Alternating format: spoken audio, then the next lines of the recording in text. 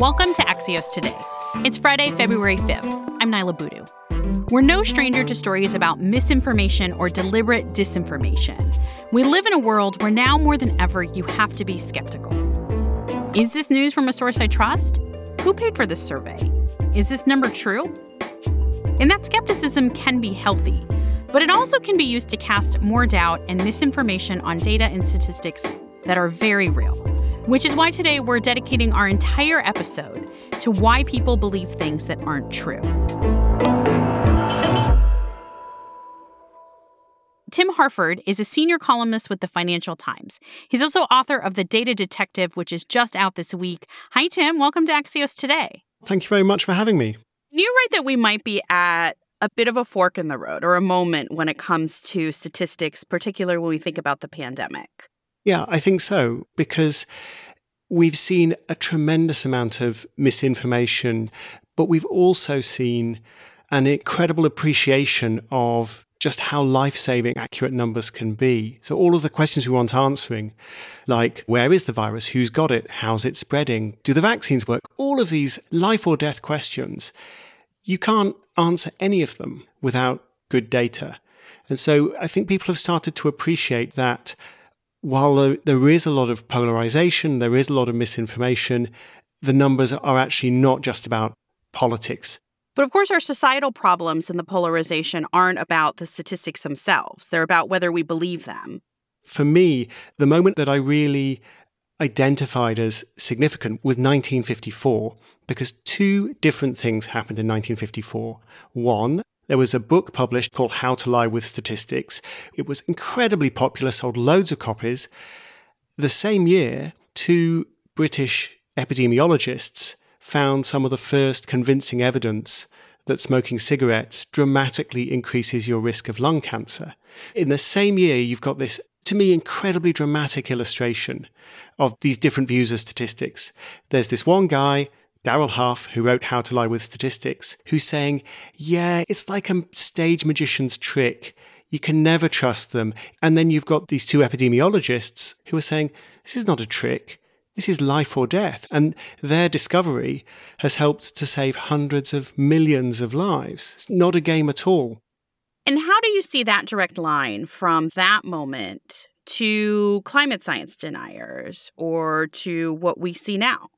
Well, there's a well-documented link between the tobacco strategy and the climate change strategies. So a classic move that I see a lot is among people saying, you don't need to worry about COVID, the reaction is really overblown. Now that we've got more than 400,000 Americans dead, and in my own country, more than 100,000 Brits dead, now that those reassurances have been proved to be false, the defense mechanism is to say, oh, well, look, the scientists got a load of stuff wrong as well. What I think is interesting is you've got that same tactic being used, which is I've been caught out, I've been discredited, and I'm going to lash out and I'll attack the scientists and claim that they've got stuff wrong. Why is it easier to discredit arguments than it's almost like an easier fight to discredit something than to support something and prove it right? I'm not sure why it's easier, but it is easier. And we've got some really nice evidence in experiments conducted by political scientists and psychologists. So there's one from the mid-90s that just showed people a bunch of arguments about real hot-button issues like the death penalty, gun control, abortion rights. And they asked people to evaluate the strengths and weaknesses of these different political arguments. And what the researchers found was people found it incredibly easy to produce negative arguments, reasons to disbelieve the political positions that they disagreed with. And I think that that's behind the tobacco strategy, the climate change strategy, now the COVID denial strategy, the same basic approach. Can I end by just asking, what is the one thing you want people to take away from your book? If you are curious about the world and you want to understand what you're being told, it's not that hard. Ask the right questions, be open-minded, not too open-minded, but be open-minded, and ask whether what you're being told is making you smarter. Rather than as a weapon that might help you win some stupid argument, you're going to be smarter about the world. Tim Harford is the author of The Data Detective, which is out this week in the U.S., and you can also catch him on the Cautionary Tales podcast, produced by our partners at Pushkin. Tim, thanks very much for being with us. Thank you. Thank you.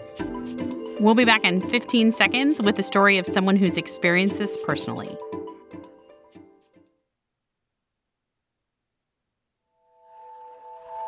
Welcome back to Axios Today. Like Tim said, the pandemic has offered many real-time examples of this. It actually came up with my coworker who's been helping me out on the podcast this week, Erica Pandy. Yeah, Nyla, so I got really surprised because a lot of friends who I trust, who are rational people who listen to scientists, were texting me saying, hey, are you going to take the vaccine? Have you heard it might make you infertile? There are infertility concerns. And I was like, I don't think that's true. And they were like, well, have you really read about this? I think there's a there. Pregnant women have always been kind of a vulnerable part of the population, and they're never first up in these vaccine trials, right? I mean, the vaccine is now being tried on women who are pregnant or nursing, but they weren't in the first group. And it's a very standard thing for the companies to say, hey, here's this vaccine. We don't quite know the effects on pregnancy yet, but those who got pregnant during clinical trials were absolutely fine. It's like that quiet, really fast part at the end of drug commercials that no one pays attention to. But now people are latching onto that part and, shouting it from the rooftops and using it to get people really afraid, including me. So being the journalist that you are, you did what I would do, right? Which is you started researching this. So I immediately went looking for information in reputable sources. I was like, I want data. I want to hear from scientists. And I found some great articles. One in particular was from 2 Yale scientists published in the New York Times, sort of debunking bit by bit with numbers, with actual scientific processes, telling me exactly what people are saying is going to happen and why that isn't going to happen. And that was very reassuring for me. So what do the facts say about what we know about this? So one big rumor is that there is some part of the vaccine that's going to attack placenta, and that can cause infertility. And these Yale scientists broke that down and said, here's why that didn't happen. They studied women who've already had the coronavirus and said it didn't happen in those women. And what do we know about the vaccine and pregnant women? It is surely more dangerous for pregnant women to get COVID because they're very much at risk for severe illness if they get COVID than to get immunized. And information is on the way. We are seeing vaccine trials for pregnant women going on right now. There were no effects when we did those same trials with animals. So more data and more information is coming. I think when we are talking about misinformation and we hear it, people can get a little jaded and think like, I know that. That's not going to happen to me. But this is exactly what Tim Harford was talking about, especially in a time of the pandemic when we're thinking about trusting statistics and data and the emotion that's involved with it.